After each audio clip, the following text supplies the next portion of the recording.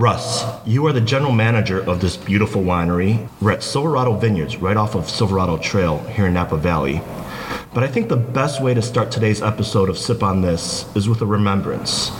We're recording this episode in March 2019, and just last month, the patriarch of this winery passed away. His name is Ron Miller. Russ, can you please share with us who is Ron Miller and how he and his wife started this winery? And share with us, if you will, one of your favorite memories of Ron. Oh, wow. Well, I was lucky enough to work for Ron for almost 15 years. And of course, Diane passed away about 5 years ago, so I worked with her for about 10. Ron and Diane came up into the Napa Valley from LA, Burbank, where they were in the mid 70s. That's the first time they came up here and finally found and settled on the Miller Ranch, which is where our Sauvignon Blanc comes from. They made wine for, I think the impulse was just how beautiful the valley was. I mean, they were getting into wine down in LA like so many were in that era. And all roads, all roads led to Napa at that point, right? In the late 60s, early 70s. And Diane always remembered that when she came around the corner into Napa Valley, and you guys have had that experience as well, she just was looking around at this valley and, wow, this is really one of the most beautiful spots on the planet. So I think, that impulse, loving wine and then just totally falling in love with the landscape and the land here, it kind of led them to the Miller Ranch. It wasn't, oddly enough, it wasn't the first vineyard they wanted to purchase. They actually wanted to buy the Silverado Vineyard from Harry C., who's the scion of the famous California chocolatier, C's Candy, right? Yeah, and Harry wouldn't sell it to him. And he said, he actually recommended the Miller Ranch because his niece owned it. He said, go see my niece. It's all the same stuff, just, right? And I think if you really ever wanted to tempt Ron and Diane to continue to pursue buying the Silverado Vineyard, if you wanted to do that, you couldn't have done better than selling them that house, which is right across the river from this property. Mm-hmm. So from the back porch, you see this beautiful vineyard, crawling up the slopes of our ridgeline here. And I'm pretty sure that Ron and Diane sitting on their back porch is like, God, we're going to get that. We're going to get that sooner or later. Mm-hmm. We're going to talk Harry into it. So that was really the beginning. 76 and 78, they purchased those two vineyards, and then it just turned out that the fruit they were selling to other wineries was making some pretty good wine, and they thought at some point, well, we better try this. I think we could do this. So they hired a tremendous guy, Jack Stewart, who was my predecessor, and made, I think the very first vintage was 1980. It was made in his garage. So they really were, before we knew that there was this phrase garagiste, that we got from the French, guys in Bordeaux making stuff in their garage. They were truly making stuff in their garage. And I've had it, actually. It's really nice. It's a really nice wine, Cabernet from here. Yeah. So, oh my goodness, we're going to miss Ron so much. I mean, he was funny, he was smart. When he needed to be, he was firm. What always drove me nuts is when he was firm, he was also right. So there was really nothing I could say. But he always, whenever he thought I needed some guidance, it was always with a big, huge wallop of humor. And he just was. I have just so many great memories of him. I just, doing blending with him, walking the vineyards with him. Hearing the stories of how he fell in love with the entire estate, over the next several years, he and Diane purchased another 4 vineyards. So the estate now is 6 vineyards in total, which is just, it's just spectacular all around the valley. Right. I don't know. I don't know. I don't know how to pick out one, honestly. I'll have to think about that as the conversation goes on. I'm sure as we're talking about the wines, we'll stumble on plenty of Ron stories. And that's the lovely part about wines, because wines just tell great stories. Well, that's a great way to introduce this podcast. And welcome to episode 12 of Sip on This, the podcast that brings you to the wondrous experience of Napa Valley's and Sonoma Valley's wines and fields afar. I'm Roger Chung, your host. My co-host Janae Gaither is not with us today. She's still in New Zealand exploring wine country down under. But today I happen to have a friend visiting me here in San Francisco, so I brought him with me here to Napa. Varun Nakor has been one of my best friends for nearly 20 years. We've been through a lot together. We've had some great celebrations. We've also had some trials. But Varun is from Washington, D.C., and I'm now here in San Francisco. But whenever we're together, we always do it with a bottle of wine. Varun, this is your first time in Napa Valley. I'm glad to not only share another bottle of wine with you, but I'm also glad to share this microphone with you today. So good to be here, Roger. And we've talked many years about, coming to Napa together. And I'm just happy to follow your lead and get educated about wine, from the source. And, I have to admit that sometimes I get a little intimidated by folks as they, swirl and sip and gurgle and all that. But it's nice to kind of take some of the mystery out of it and experience this beautiful property and this great wine I'm sure we're about to taste. And we're with the general manager today at Silverado Vineyards, Russ Weiss, and Bill Campbell, who's the director of direct-to-consumer sales. Russ, I was telling my podcast team that we were having this interview with you today, and everyone was in awe because your reputation in Napa Valley is pristine. Everybody says you're the kindest, most generous guy in the valley. How is that possible? How did you come up here? No. First of all, the only way that anybody gets any kind of reputation is that they're just old. So let's just start with that, right? I started in the Napa Valley in 1987 when the Christian Brothers redid the Greystone Cellars. That was originally their sparkling wine facility. And I started as a tour guide. So, I started picking up gum wrappers and, saying about 500 times, no, the restrooms are down and to your left. Just fell in love with it. I come from a grape growing family in the Central Valley. So my granddad started the farm right after the war, right next to the San Joaquin River in between Highway 99 and the Interstate 5. So it was really the middle of nowhere. My closest neighbors were coyotes, and my home was surrounded by 200 acres of grapes. And so I think, somehow that gets in your DNA somehow. Right. It somehow slips into the double helix. So somehow I knew I was going to be doing something with vineyard. I didn't expect that the rest of the business would be so interesting and creative and fascinating. And I've just been very lucky. I worked with, Brother Timothy at Christian Brothers. I got a chance to meet and do a little work with Andrei Chelichev at Merlot and Vineyards. Yeah. And of course I worked with Bob and Davi. Oh, okay. In fact, that is a Ron story. Ron was incredibly delighted last year when he was at great pains to point out to me that I had now worked for him longer than I had worked for Bob and Davi. He's like, now, so you're not a Davi guy anymore. You're a Silverado guy. Yeah. So it was he took great pride in that. Look I think that. Varun, I love what you were saying on the one hand. On the other hand, it always gives me a slight amount of pain when people say, I'm a little bit intimidated by wine.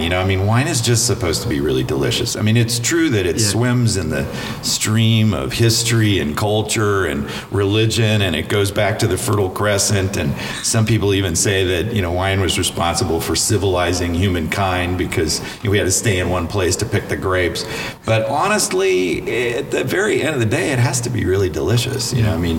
Not that many people end up saying, I don't know that much about soda pop, but I know what I like. But it's the same principle. You're putting this beautiful liquid inside of you, right? Yeah. So there's nothing more personal and more specific than that. And nobody can tell you what that experience is like. Only you know that. That's right. So you really shouldn't be intimidated by all the gargling and gurgling and swirling and stuff.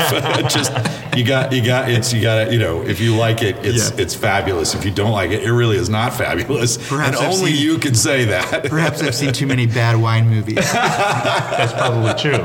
That's probably true. Well, Silverado Vineyards was one of the first wineries I visited when I moved to San Francisco about 3 years ago. And from that moment that I walked in, I was hooked. The winery has so much charm. The staff is super amazingly friendly, and the wines are so very good. And the whole experience is magical. That I just joined the wine club that day, and as the staff can attest here, I come here a lot, and I always bring friends because I want to introduce them to this winery. Super. It's just beautiful. It's a beautiful property. Varun, you just had a chance to walk around and see it for the first time, and you have one of the most amazing terraces and views that my friends are always in awe with the moment they arrive. It's a very experiential event when you come here. And you have some very great wines. Yeah, you know what? I love that story. I'll never forget that my very first day on the job was September. You know, it was a beautiful, you know how it is here late summer. And it was pretty late in the evening, and that sort of magical light had sort of started to, you know, when the mist kind of comes in. That golden glow. Yeah, right. I mean, it was just like, wow, you know. And I was walking down the steps to the lower terrace, and there's a couple there, and the guy had his... You know, he had his hands, you know, behind his head and his elbows out, and he had his feet up, you know, on the little half wall there. You know, he's kind of leaning back in the chair. He just looked so like, you know, I mean, they both just looked like they totally belonged. And I just had to interrupt him. I was like, I got to have a piece of this, right? So I walked down. I'm like, what is going on? You two look too happy, right? Yeah. What is going on? He's like, you know what? I've been coming to this valley forever. I don't know why I never turned off. You know, we're here on the Silverado Trail. It's a little bit out of the way. He says, I don't know why I never turned off here and just came up this hill. He says, man, I'm glad I did. He said, you know, I've been coming to the Napa Valley for 15 years, and I finally found the spot that I really feel looks like what a winery is supposed to look like. It was pretty hilarious, you know, and I thought about that a lot. You know, what Ron and Diane always wanted us to do for folks is let them own the place for the time that they're here. You know, that's yours, right? Yeah. The wines are yours, the space is yours, the table is yours, the view is yours. You own it. You get a little piece of the valley for the time that you're here. Yeah. And tell us, because you have a beautiful property, you have a wonderful, very respected winemaker, and you're a very friendly staff here. What is your management philosophy on operating this vineyard, and how do you couple that with the wines that you present to your guests? Yeah, wow. There are a number of words that come to mind, but when you because we're an estate, because we do everything from berry to bottle, because we are thinking about winemaking from the minute we put a pruning shear on a dormant vine to craft the shape of that vine for the coming season, I think the biggest word is humility. Mother Nature has a way of schooling you, right? Every year. She'll throw something a little bit different at you, and you've got to be open to that. Whatever your preconceived ideas are, you need to adjust those to the moment. And so I think because we're an estate, all of us here are in that rhythm, and we are all informed by what it means to respond to human nature and to nature, you know, writ large. Right. So I think humility is maybe one of the key things. We are so serious about the wines. We want them to be absolutely the most spectacular things that we know how to make from our estate. But we also know that in order for that to happen, we have to really respect the environment around us, and whether that's the natural environment or the human environment. That's really the guiding philosophy. You know, it's so interesting you say that, because, you know, we've talked a lot about terroir and the AVAs and the sub-AVAs in previous podcast episodes. We talk about the soil types. We talk about the weather conditions for that year, whether it was a wet year or a dry year. You talked about the Mother Nature element, and as Rune and I were driving here, and I showed him the mountain range here, and it's still got a little bit of char left from the wildfires from almost a year and a half ago. Yeah. So you're right. You absolutely have to be ready to respond to those conditions. Right. I mean, so you can see that, but I mean, you're here. The sun is out. The hills are green. It looks fabulous. This entire place was underwater last week. Yeah. Wow. The river had overtopped right here. So yeah, there's always something. Russ and Bill, I saw that Silverado's wines have great accolades and distinction, having won several gold medals, and at one time was even named American Winery of the Year. That's a lot of great prestige and pride here. How do you make good wines so consistently well? Well, that's what we strive for from year to year. We're fortunate enough to have this beautiful property right here in the Stags Leap District, and we have an incredible winemaker, John Emmerich, and his assistant winemaker. In addition to the wines that you're tasting here today, we do also have other wines in our portfolio. We have a wonderful Sauvignon Blanc, which comes from our Yountville property, our Miller Ranch. We also have a Chardonnay, which is from Carneros, which is really wonderful. Oh, Carneros is one of my favorite regions. Oh, the wine there is just spectacular, and we're very, very proud of that as well. Yeah. We also do a Sangiovese, and we also do a Fantasia as well. We do Zinfandel, and a lot of these one-off wines are also included in some our wine club selections, which is something that we're very proud of as well. Not a lot of wineries do Sangiovese in Napa Valley. So how did you guys decide to do a Sangiovese varietal here? The Sangiovese was a real passion of Ron and Diane Yeller. When they visited Italy and they wanted to come back, and it's one of their favorite varietals. Should we start with some of your delicious wines? Why not? Yeah. What do you have for us today? So we're gonna take a little tour of the red wine vineyards. The very first wine we have here is the 2014 Mount George Vineyard Merlot, and that's from the little tiny AVA of Coombsville, which is our baby AVA. It was first recognized in 2012. Right, it's the most recent recognized AVA. Right, and the Mount George Vineyard is the oldest vineyard and the youngest AVA. So it was first planted in 1868, and therefore was the first site that ever had vinifera, or the great noble grapes planted to it in Coombsville. Maybe 1868 might be one of the oldest sites for vinifera generally in the valley. Yeah, some of that is lost in the mists of time, but actually the story of the vineyard isn't lost in the mists of time.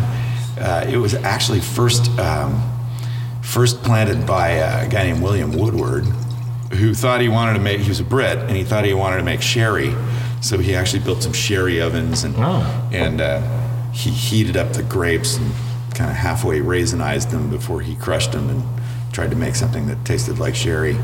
That didn't last too long. The hue and cry for sherry apparently was fairly short, and eventually one of the great pioneers of Napa, a fellow named Henry Hagen, purchased the vineyard, redubbed it the Cedar Knolls Vineyard. And the rest is history. He actually submitted some of his Cedar Knoll wines in the 1889 Paris Exposition. Oh, that was right? The one that the Eiffel Tower was built for, and Thomas Edison showed up with incandescent lights, and it was pretty cool, pretty cool deal. And he won second place for red wines globally, which is pretty cool. So speaking of humility, I mean, this vineyard, Mount George, knows way more about vines than we do. It's seen far more than we have. Well, I've had this wine, this beautiful Merlot, several times. Look at this beautiful color. It's like that deep purple color, right? I love it. That's an area of the valley that is even just a little bit cooler than where we are now. All of Silverado's vineyards are down in the bottom third of the valley, so we're much more influenced by the big air conditioner that's the San Francisco Bay down. Maybe what are we like? Maybe 10 miles from the bay, right? Sure. What I love about that is for varietals like Merlot and Cabernet Franc, those varietals have a tendency, they're sprinters. I like to call them sprinters. They have a tendency to get their sugar really early. They want to come out of the blocks and really sugar up. And that's why they've been so prized in Bordeaux. Bordeaux's weather is a little bit cooler than ours. And in cold, wet, rainy years in Bordeaux, you can always get Merlot to ripen. You can always get Cabernet Franc to ripen. Here in California, we kind of have the opposite problem. You know, we're not really worried about not getting enough sun. Right. And we don't really get the rainfall through the growing season either, which is a real blessing for a farmer. I mean, we really don't have a lot of the challenges that they face in Bordeaux in regards to fungus and other stuff that, you know, that humidity brings with it. So, you know, our challenge in California is slowing those guys down, you know, trying to let the vines know that it's kind of a marathon, not a sprint. Right. And because if the sugar gets too high and the flavors in the skin haven't come along, you know, you end up with something that's a little more alcohol than you want, a little, you know, and the flavors aren't where you want them. Right. So what I love about Mount George's for Cab Franc and Merlot, it's just kind of spectacular. It's the fog stays down there until 11, 12 o'clock every day, and it's just a little bit cooler. And, you know, typically we don't get around to, that's the last vineyard we get around to picking. We don't get around to picking that vineyard until week and a half, 2 weeks after we've picked here. Got it. Okay. So that it's one of the last grapes extra, little extra time on the vine helps the skins and everything mature with Merlot and Cab Franc, and it just makes for a really delicious wine. Yeah, gives you that fabulous. You know, Merlot to me is like the dessert of wine, right? I mean, it's like blueberries and, you know, boysenberry syrup, and it's just so delicious. And, you know, to me, it's just got, and the textures are a little softer, a little broader in your mouth, so it's just kind of yummy. And that's what I really love about Merlot. It's one of the great wines of the world. But I think it's also one of the generous wines of the world if you're in the right spot. I love Merlots, and I think Merlots have a little bit of a bad reputation because traditionally Merlots I thought were heavier, more medium to full body, more on the fuller body side. But I think here in Napa Valley, the Merlots here have a more silkier effect when we taste it. Right, yeah. and because it's a cooler area, that's right. You retain the acidity. You know, that's where all the fruit flavor comes from. And so if you have that lively fruit flavor instead of that kind of cooked fruit, right, it makes the wines, I think, a lot more interesting, a lot more fun. Well, let's sniff it. Don't worry about this part. Just go for it. Just go for it. Just go for it, man. Just tasting. I'm going to go straight to the taste. I love that. But the bouquet on it is beautiful. It's got some of that berry fruits that you talked about, but I also get a sense of that soil, a little bit of the earthiness in there. Well, and I think the next wine you'll see that as well. There's a real family resemblance. There is a definite earthiness that comes from Mount George. There's a kind of a fabulous sort of forest floor, kind of wet forest floor aroma that I just really love about all the fruit that comes from there. Yeah. It adds that little layer of, hey, what's going on? Exactly. Right? Yeah. But this Merlot, beautiful, silky, elegant is what I call it. Yeah. How would you describe it, Brew? Yeah, I can taste the blueberry. That was the first sort of the first effect. note that you pulled. Yeah, and I really got the dessert description. You know, from the first smell to the first time it touched my tongue, it really was like, wow, this is great. Yeah. And I think through the whole family of wines, what we're trying to do, and what I hope you see, is that we're not necessarily trying to make the most powerful, super balmy fruit kind of totally filling your mouth kind of wine. We want to keep the acid high enough so that the effect isn't really that mouth filling so much as it is mouth coating. Right. So that you have that acidic energy even in the aftertaste. If you think about it, this is a bit of an unnatural act, what we're doing here. Right. I mean, who sits around and just has three wines, like we're about to do, 3 glasses of wine with nothing else, right? For breakfast. I mean, look at my fabulous staff here. They put these little cracker. I don't even know what that is. Some sort of weird little cracker there that's going to taste like nothing, right? And meanwhile, I'm looking at you guys, and I'm looking at this wine, and I'm looking at the time, and I'm thinking, well, it's like brunch or something, right? Yeah. Maybe Lucy's, which is the restaurant down in Bardessono, makes this fabulous duck confit hash. A little poached egg. Oh, nice. Little Merlot. I mean, doing this without, food is kind of funny, right? I mean, it's sort of so when we think, it's a work of imagination. When we think about how you're really going to be tasting the wine, what we really want is for that that effect to linger, so that goes into the bite of food that you have, and then the food lingers, so it goes into the sip of wine, and so on and so forth, and that makes for a really happy meal. That's what it's the entire package. And we talk about the aroma, and we talk about how the color and the hue of the wine, and we talk about the taste of wine in its pure form when we taste it out of the glass. But the last element of that is what you just talked about, is the food pairing and what complements it. Right. Yeah. It's beautiful. Complement and counterpoint. You know, I think a lot of times the way wine really works great is kind of like a sorbet. You know, it's a way for you to be really fancy food, just having your mac and cheese on a Wednesday. You know, because what wine will do is refresh your palate and give your appetite a little boost, and then you're ready for that next bite, and it makes your palate doesn't get fatigued if you're having these little counterpoints. Yeah. Right? Yeah, that's right. I mean, a lot of times I think that's where we get really intimidated. So, what's the perfect pairing with this, you know? Yeah. I don't know, chicken and waffles. I mean, I think the idea is that if the weight of the wine matches the weight of the food, and it's a nice counterpoint. That's right.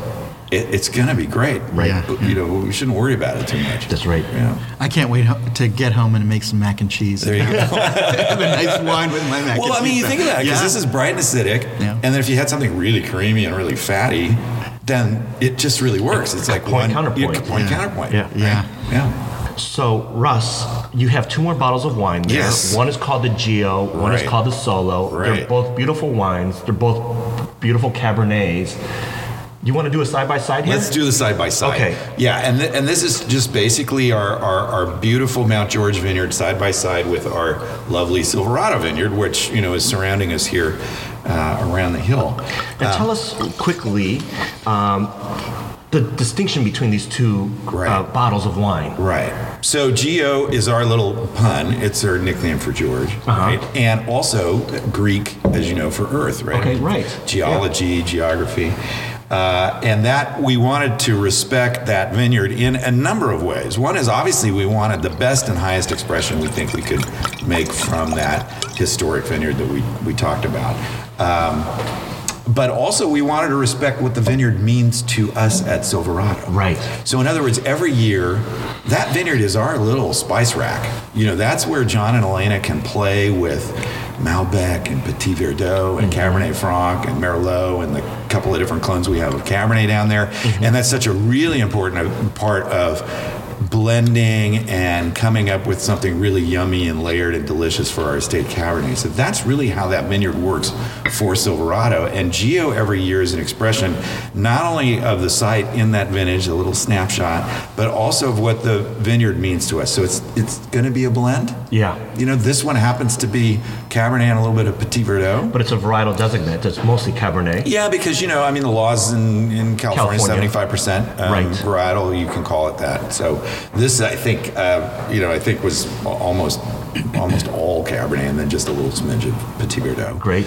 The Solo, on the other hand, is not only an expression of this vineyard, the Silverado vineyard, which was first planted in the late 1880s, but an expression of something really magical that happened here in the 60s.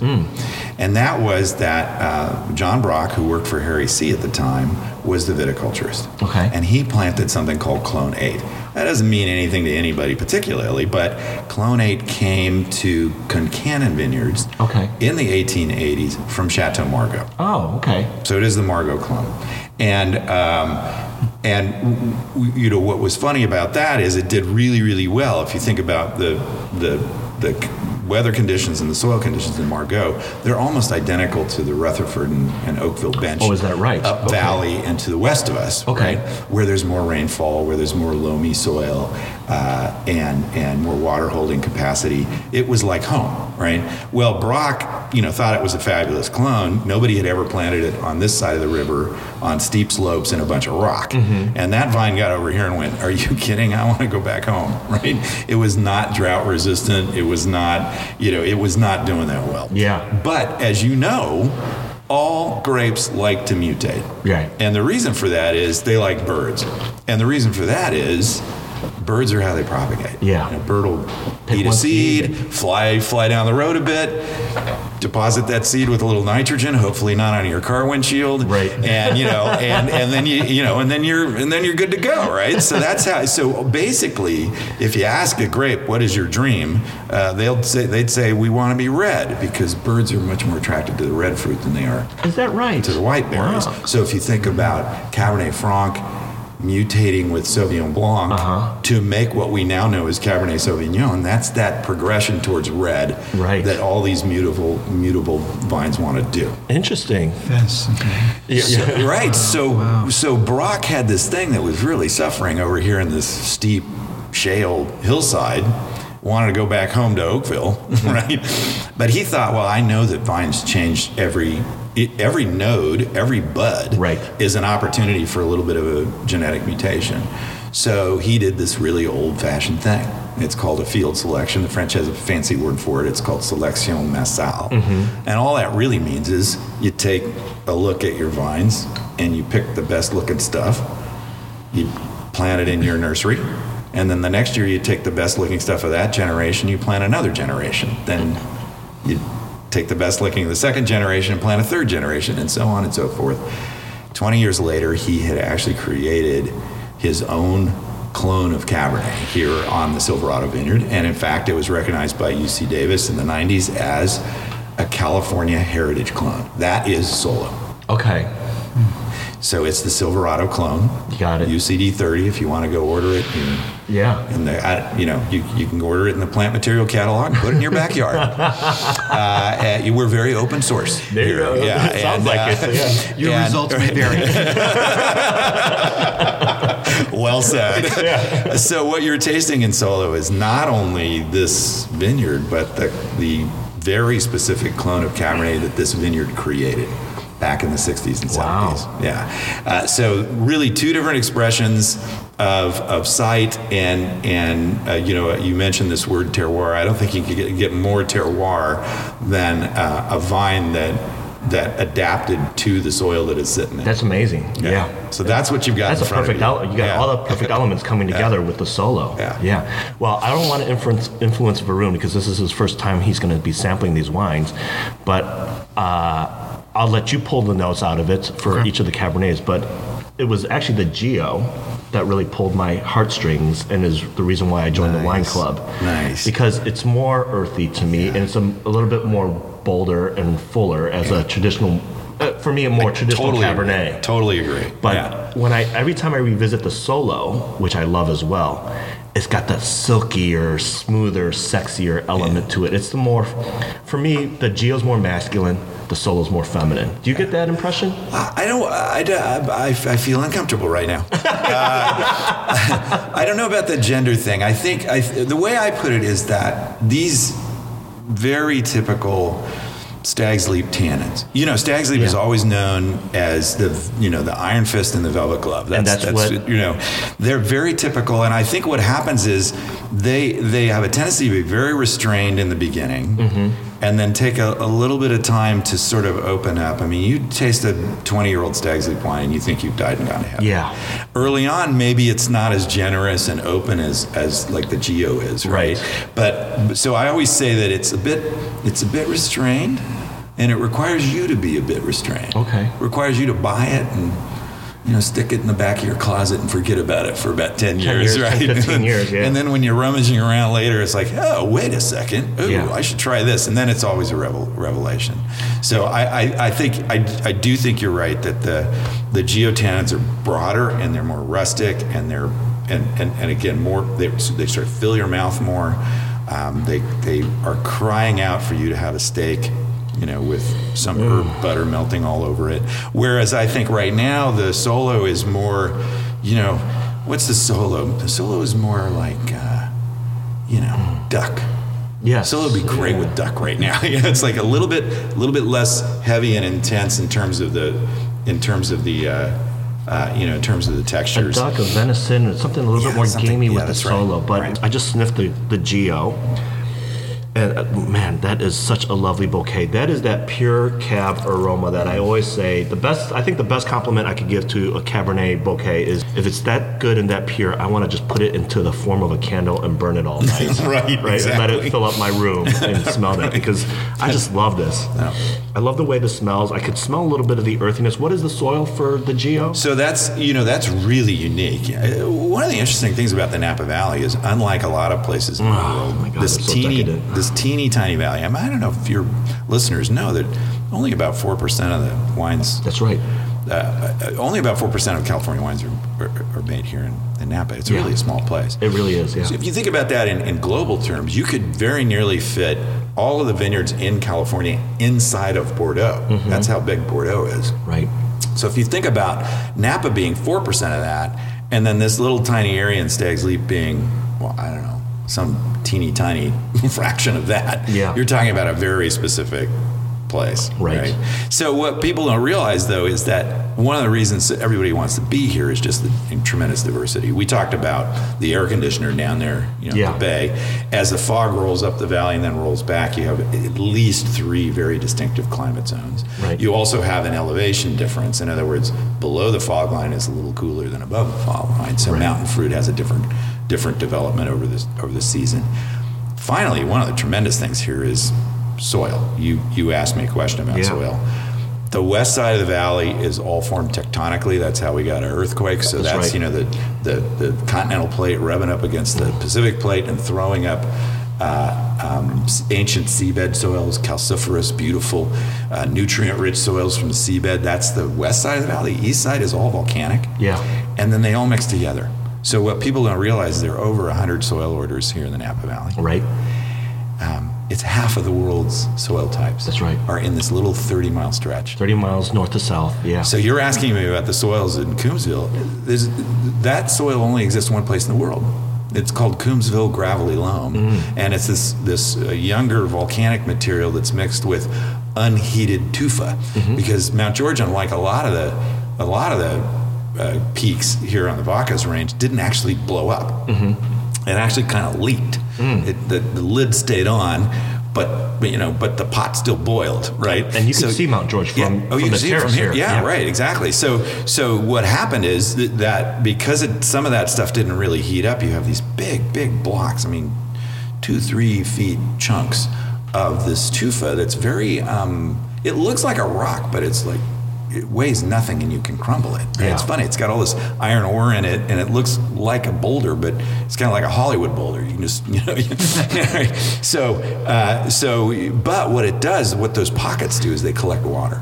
Right. There's not a lot of rainfall in Mount George, but those pockets collect water, and those vines can go down 20, 30, 40 feet. Deep. Find those pockets of chalk that have absorbed that water over the rainy season and then use that during the growing season. So it's a miraculous place. Yeah. It really, really is. And I think you can taste it. I think you can. That's one of the reasons I love that vineyard and I love Geo so much. And when I think of Geo, but even though it's named after George, I think of Geo because of geography, because of the earthiness, textures, and climate characteristics that are in this wine. Rune, have you had a chance to taste the Geo yet? I have, and the first impression was just sort of, it was like I had picked up some of the soil and just very subtly, I was smelling the soil, and I felt like I was one with sort of how the grapes and their genesis. That was the first impression. And then certainly the very subtle fruits wasn't an overpowering. I've personally stayed away from a lot of Cabernets because they're just like so bold. But this was a subtle Cabernet that I really enjoy. To me, it's a medium body Cabernet, and then I just sipped the Solo again. And, that is just got that simply beautiful elegance. I think of it as a swan dance when I sip the Solo. Lovely, bright. For me, it's more bright than the Geo, and much more fruit forward at the first impression, at the front end for me. Is that what you get? And a really different kind of spectrum of fruit. It's more stone fruit. It's more, cherry, tart cherry, plum. I don't know if you guys have had that sort of salted plum and Yes. Japanese cuisine. Yes. And it's it has a little bit of saltiness and a little bit of minerality to that, but kind of this sort of combination of plum jam and also sour salty plum. A little bit of that tartness. Yeah, right. All kind of layered together, which as opposed to Gio, I think that fruit is much more like black fruit and wild sort of brambly fruit, whereas the Solo, up here in Stag's Leap is much more stone fruit. Yeah. I love that. I love that analogy. I love that description because that is dead on. No one's actually ever said the Japanese analogy during a wine tasting. That's nice. But I used to live there, so. Oh, did you really? Yeah, I know the cuisine pretty well. Bill, one of the best parts of being a member here at Silverado Wineries is that your wines are really affordable. And I know you have a couple different tiers of wines. I know you have some that are mid-range prices. I've bought some beautiful red blends for like the $22, $24 price range. The Merlot, the Oakville Cabernet is not overly excessive. They are. We make wines for just about everybody's price range. We have our Sauvignon Blanc, which is in the 20s. Our Estate Cab is $50 a bottle, which is, I think, pretty amazing. I think that bottle of wine could retail for a lot more than that. A lot more, yeah. But the wines are really delicious and they're really priced affordable for people. And then we have our Gio and our Solo, which is $125 for the Solo and then $75 for the Gio. And I think those wines as well can stand up to any other Bordeaux's. Oh, any other Stag's Leap. Stag's Leap at region, yeah. Region, of course. That's right. We're really proud to offer that. We have a little something for everybody here at Silverado. Yeah. What are some of the other ways that folks can purchase your wines and have access to your wines? People can go onto our website, which is silveradovineyards.com. They can join and purchase wines, or they can just join as a general consumer. Okay. Those orders will come to us here at the winery, and then we'll ship them out. Charge your credit card. Also, too, we are at Safeway. We are at Bevmo. You're in some retail markets. We're in some retail markets. I've seen them at Bevmo. What other stores can you get them at? Here locally, Safeway, Trader Joe's, and also if you're somewhere outside of California and you're not sure where to purchase the wine, please feel free to call the winery directly because we're more than happy to direct you to the closest place for you. Oh, that's great. That's great. I love coming to this winery. It's just such a beautiful property, but you guys also put on some really great events here. I've been to some of your wine release parties. I know you do a paella party. You do a harvest party. And those are benefits that I receive as a member. Tell the audience a little bit about the wine club. So we have 3 different levels of wine club. They ship 3 times a year, February, May, and October. We try to avoid any summer shipments because what ends up happening, we don't want to ship the wine in the summertime. It's too hot. It's too hot. Yeah. Wine's a living, breathing thing, and we don't want that to be damaged. Yeah. So we ship in February, May, and October. We have a case club, which is 4 bottles 3 times a year. The cost for that's about $150 to $175. See, again, really affordable. Once again, yeah. I mean, that 3 times a year is very affordable for consumers. And then we have a collector's club, which is pretty much doubling up your shipments of the what I just mentioned. That comes to $275 to $350. And all of these clubs are also listed online as well. Okay. You get complimentary tastings with this, access to private wine club only events, which is pretty special. Yeah. And then we also have a rare reds club, and that we actually have a waiting list on. We only have about 200 members in that currently. And so if you want to look into getting on the wait lists on that, feel free to call the winery, and we can definitely put you down on that. And tell me about some of the events that you guys put on for the wine club members. I've been to the San Francisco Giants baseball game. One of my favorite things that I do is every summer you go out and get on this huge, beautiful sailboat and you sail the bay. We did that a couple years in a row. We're always trying to come up every year. That's the challenge, is try to shake it up a little bit. We like to keep it personal. We like to get to know our members and make new friends all the time. I love that. And I love being a part of the wine club. You put on such great events. We've talked a lot about the wines and the staff at Silverado, but can we take a minute just to talk about the amazing view out here? This is just my first time being in Napa. I'm just so connecting with my heart to the beautiful area. I walked outside and the rosemary bush is in bloom, which is so rare to see, and it was just there's the smell in the air. It's just so beautiful out here. It's pretty spectacular, I must say. say we're so fortunate to pull through those gates to come to this property every day. We're perched up here on the hill, and I have to say, I just think it's the best view in the valley. It really is. Also, that with the wines and the staff, it's a very, very special place. And the terrace is gorgeous. I mean, as a wine club member, that's one thing that you have access to. You have to the terrace up here, which has these gorgeous views. Well, you have 2 levels of terrace, right? And the general public is down below on our lower terrace, and then upper terrace is reserved for wine club members only. But oh my gosh, it overlooks the northern part of Napa Valley towards Calistoga, towards Mount George, and the view is just. I sent you out there to take a look at it, Varun. Describe it. It's pretty spectacular, and to think that we all walk by this and through this every day to come to work. It really is a privilege, and we're very honored to be here. But yeah, the view is spectacular. I have to say, it's probably one of the best in the valley. It really is. I've started scouting out property because I've decided I'm going to move out of Washington, D.C. But I got to tell you, this property itself, we talked about the view, but the actual property itself is got this beautiful romantic charm to it. And I'll tell you a funny story, because one time I brought up a bunch of friends here. There were 11 of us, and it was a going away party. One of my friends is moving on. And we rented a limousine. Put yourself at the start of The Bachelor or The Bachelorette. And I had the limousine pull around, and you have this beautiful property like it's in the Hollywood Hills. It's that romantic. It's that Hollywood feel. And I had one of my friends, Hubert, get out of the limousine. I put him at the top of the stairs. And one by one, I had all of our friends get out of the limousine and greet him at the top of the stairs. Because it is got that romantic charm, bachelorette feel to it. It's just that kind of wonderful property. It is. It's beautiful. Rain, shine, it doesn't matter. It's beautiful. We've been through the fires and the rain, and today it's this beautiful sunny day. But even during the rain, it's beautiful to look outside these windows. So very special spot. Yeah.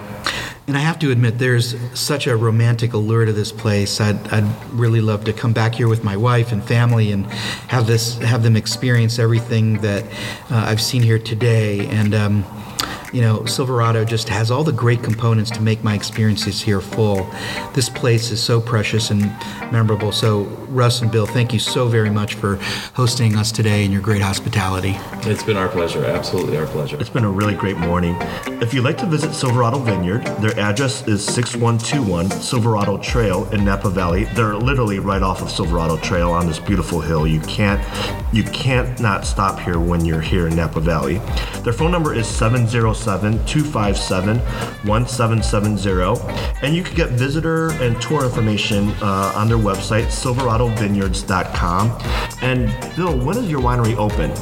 We're open 7 days a week from 10 to 5, and then we're closed the major holidays, Thanksgiving, Christmas, and New Year's Day. And as you mentioned earlier, Bill, you could come to Silverado to purchase your wines. You could buy them directly from their website, or you could find them in some retail markets like Bevmo or Trader Joe's, as you mentioned.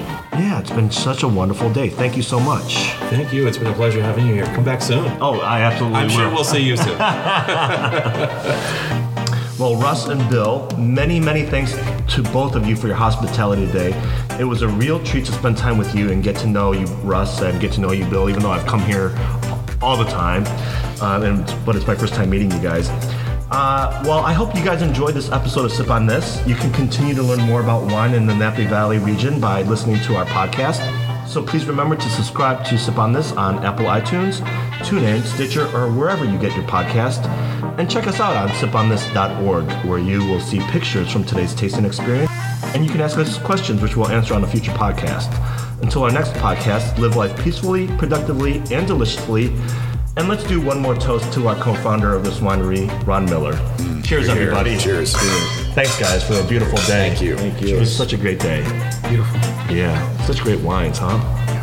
Yeah. And if this wine thing doesn't work out for you, you should go into being a smooth jazz DJ. You have that silkiness. You're really good. Yes, you do. That's hilarious.